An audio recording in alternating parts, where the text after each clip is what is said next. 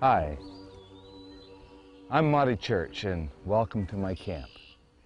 Today I would like to tell you the story of a remarkable Native woman. She lived during the days when America was being born. Because they couldn't pronounce her native name, the first American soldiers simply called her Polly Cooper. We're camped here today in northern New York State, right in the heart of this beloved woman's Oneida Nation homeland. She was loved and respected for her kind service to George Washington and his troops. Polly's people, the Oneidas, were known as a proud yet very spiritual nation. They hated war, yet they loved freedom. Interestingly, they showed mercy both to the British and the American wounded. They seemed to know the Lord's command to love your enemies, be kind to those who hate you, and show mercy to those who despitefully use you. The story goes that one night, Polly Cooper appeared at a soldier's campfire, quietly announcing that she had come to serve them. She helped cook and gave medicinal aid to the soldiers. Several of these ragtag American troops were dying of exposure of the cold and disease and poor food.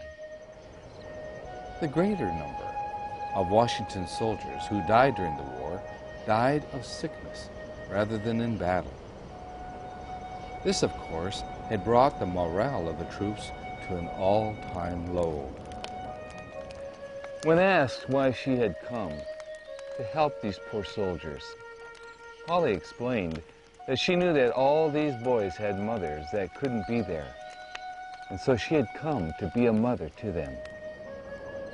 She explained that she believed it was the great Spirit of God that was leading her to serve.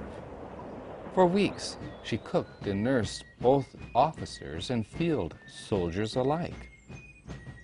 As a result, the health and morale of the whole army rose considerably. Washington took note and never forgot what she did. After a while, Polly felt she had to return home to take care of her people. As a result of her absence, the morale of Washington's troops went down once more. Washington knew he couldn't wage any kind of successful battle campaign against the British with his troops in this condition. History records that he earnestly prayed to God for help if this country was ever to know freedom. It was then that Polly Cooper reappeared with some of the Oneida men who were driving horse teams, pulling wagons filled with dried corn and apples. She showed the starving troops how to cook the corn, and she brewed natural medicinal remedies for their sick. As a result, the morale of the whole army rose to an all-time high. It was then that Washington rallied his troops on that Christmas night of 1777 to cross the icy Delaware River as the British were finishing celebrating the holiday. Catching them off guard, winning a decisive battle, they then pressed on to Saratoga to win another. These two battles became the turning point, gaining independence for what we know today as the United States of America. George Washington did not forget the mercy that Polly showed to his troops. After he became the first president of this new country, he honored her in a ceremony, giving her a token gift of appreciation. It was a beautiful French shawl, which the Oneida people still have today and cherish. Why is this story so important to us as Christians? It's because it's a wonderful illustration of what happens when a person allows the Holy Spirit to live in their hearts. They looked at life differently than the rest of the world does. They became givers instead of takers. There is born within them a genuine love for others and a desire to serve.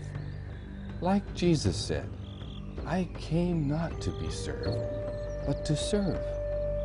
It's vitally important to our Creator how we treat others. Because you see, how we treat others reveals to God and to the world what we are really like inside.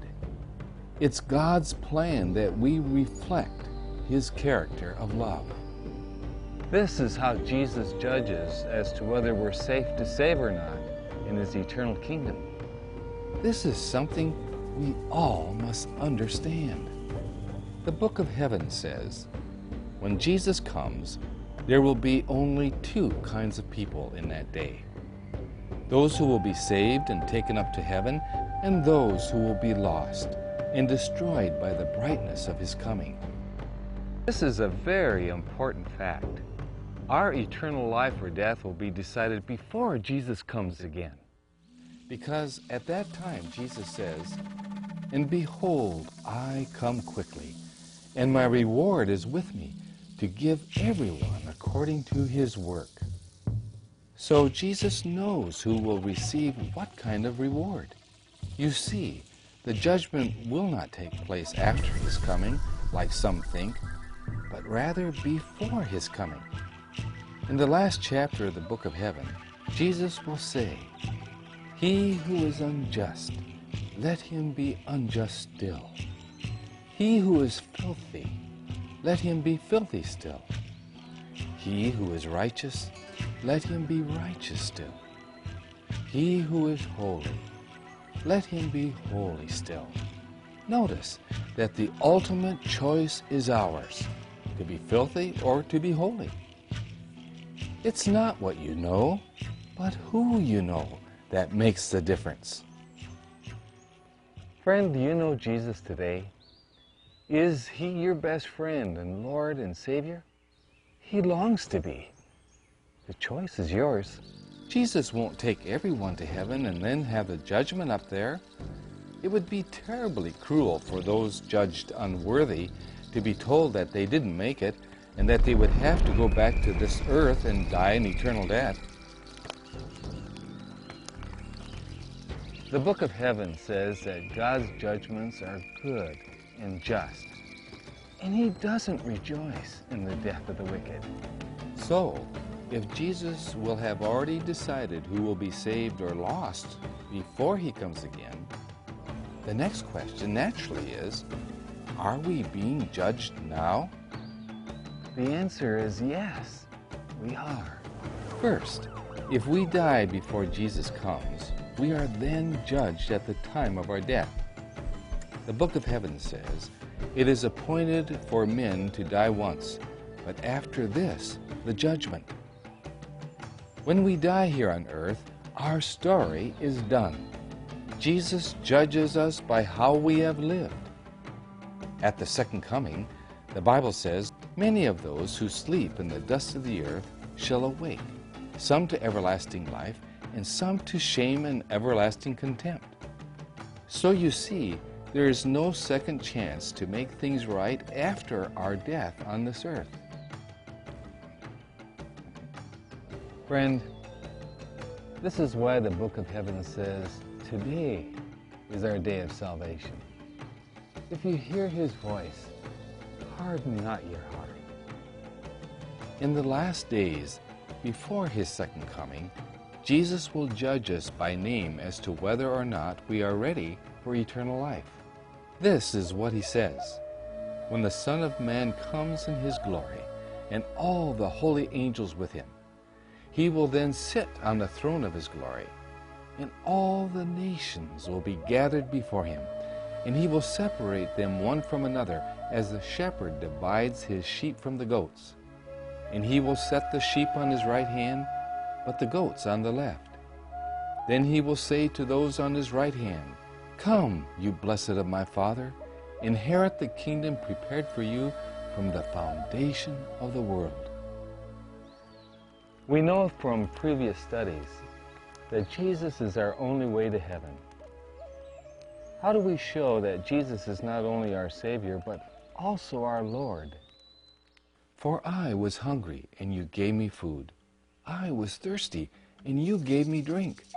I was a stranger, and you took me in. I was naked, and you clothed me. I was sick, and you visited me. I was in prison, and you came unto me. What Jesus is simply pointing out here is that our actions towards others shows and reveals whether or not we have truly allowed the Great Spirit to lead in our lives, making us servants of God. But here's a very important point. It's impossible for us to love and care for people consistently in our own strength. We all have a carnal nature, and because of this, we're not able on our own to do what is right or genuinely love other people. The effects of the sinful world have basically weakened and twisted our motives to the place that it's impossible for us to consistently love people. Only as we allow the Great Spirit God to help us can we have unselfish hearts. The Book of Heaven says, "Our whole head is sick, and our hearts are faint. From the sole of our feet to the top of our heads, there is no soundness in it." We have to have the power of the Holy Spirit working within us in order to be loving and good. This is so important to understand. Jesus says, "Without me you can do nothing." The key to being a genuine Christian is found in learning to abide in Jesus hour by hour, minute by minute, for everything. Jesus says, "Abide in me, and I in you. As a branch cannot bear fruit of itself unless it abides in a vine, neither can you unless you abide in me." As I said earlier, the judgment is based on whether or not we choose to allow Jesus to abide within us or not. To understand this business of abiding in a more practical way, did you know, for instance, that all of us make at least 10,000 decisions of some kind or another every day? The Book of Heaven says, God's true followers are those who are learning to turn automatically to the Lord in every situation. It's an attitude of our mind to let God help us with everything we decide all day long. Look at these beautiful flowers, how they naturally turn to the sun in order to live. So it's part of God's plan that we too must naturally turn to the Son of God in order to live a victorious Christian experience and to receive eternal life. This is so very important to understand, because when we get to heaven, we will see that all those who are there because they have developed an attitude of total surrender and dependence upon their Lord. Letting the Great Spirit lead us will ensure that in heaven, sin will never raise its ugly head again. This business of abiding in Christ in everything we do is so important for us to understand. As I explained this earlier, I'd like to explain it again. Every day we have a choice of choosing to look to the Lord for help in every difficult situation. Or we can look to ourselves, focus upon our own powers to do what is right. The Lord says He wishes us to always keep our focus on Him for everything. And when we do, He is able to live out His life in us. He's able to make all things work together for good. I want that, don't you? When we spiritually grow like this every day, we have absolutely nothing to fear as far as the judgment day. There is no fear in love. Love casts away fear. You may be asking, how do we stay close to the Great Spirit God like this? How do we open our hearts and lives to Him? It comes through prayer, also learning His will for our lives, and sharing what we know about our friend Jesus through our actions and our service to them. Praying, learning, and serving, these are the things that keep us close to Jesus and helps us to grow spiritually. When we do this, our Creator God will take care of us. All things work together for our good to those who love God. When we stay close to the Holy Spirit, it won't be such a struggle to be kind and to live the life that God has asked us to live. He will empower us to do these things. The Book of Heaven says, "It is God who works in you, both to will and to do His good pleasure." We will then experience a peace that passes all understanding. That is how Polly Cooper was able to be a kind, tender-hearted mother to all those soldiers who needed help. As we look about us today, we can certainly see that we're living in the last days just before Jesus returns. The floods, the hurricanes, terrorism, wars, famine, diseases, all this tells us that we are going to see Jesus very soon. Are you ready for this? Are you still running your own life your own way? Or are you learning how to allow the Holy Spirit to do it for you? These are the questions we should be asking ourselves now. If Jesus was to review your name and your life today, just what would He see? Does He see the results of the Holy Spirit working within you? Does He see you on your knees asking Him to change you and to save you and to be like Jesus? What made Polly Cooper's life so powerful and memorable was because she was a woman who allowed the Great Spirit to guide her thinking and her actions in the way she served others. As a result, her life altered history. God has a plan for your life too. He wants to do great things for you and through you. Won't you let Him? I have a friend who has a son who seems to be always going through one problem after another. Many of his struggles he brings on himself. When I've asked my friend a time or two how his boy is doing, my friend has given me an interesting answer. My son is still trying to run his own life. Are you still trying to run your own life? Getting nowhere? Running into dead ends wherever you go? Our Creator offers to help run your life for you. I guarantee you that you will experience victory over your problems and you'll find rest for your soul. Surrender to Him today and give Him a chance to help you. Jesus says, "Come to me, all you who labor and are heavy laden, and I will give you rest. Take my yoke upon you and learn from me, for I am gentle and lowly in heart, and you will find rest for your souls." Only the Holy Spirit can change our hearts and deliver us from all these heavy burdens we carry. Friend, are you struggling today? Are you wrestling with habits or addictions that are taking you down?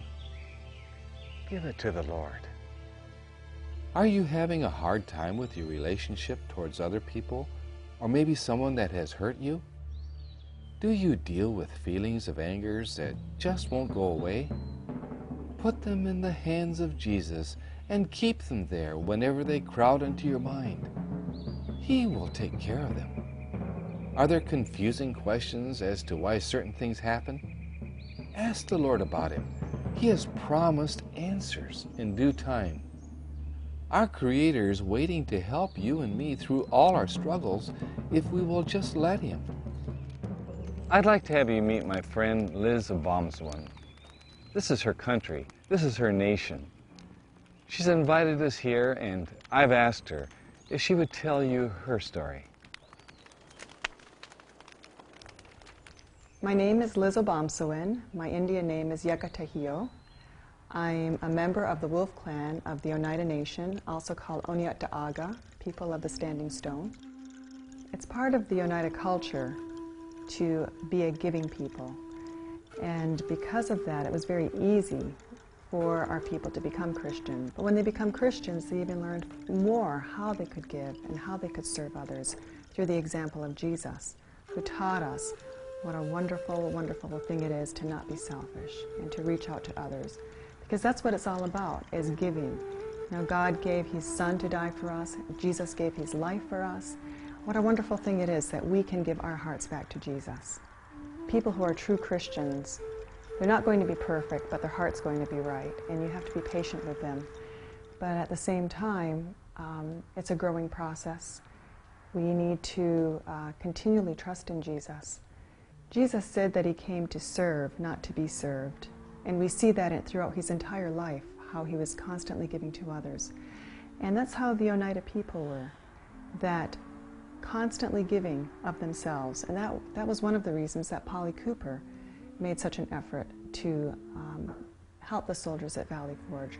She gave of herself because that was a cultural teaching, and it was also the Christian teaching that was throughout our nation. And the corn was a very important part of our culture. The corn, beans, and squashes are the three sisters.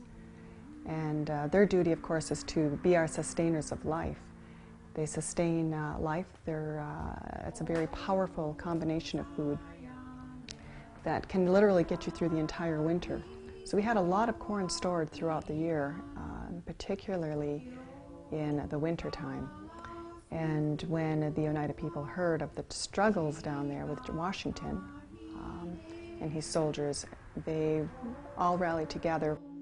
We understand that Polly was there throughout the whole winter and helped the soldiers in any way that they could, and later in the battlefield to take care of people. So she was a very influential and very giving woman. So let's remember as we journey on this trail of life that in the judgment, the Lord will judge us according to our relationship with him and our service to our fellow man. He says, this is the conclusion of the whole matter. Love God with your whole heart and your neighbor as yourself. The Book of Heaven says that for the first 1,000 years of eternity, we'll have the privilege of asking questions about all the things that perplexed us here. Don't you know that the saints will judge the world or ask questions as to why God allowed certain things to happen the way they did? Do you not know that we shall judge angels? How much more things that pertain to this life?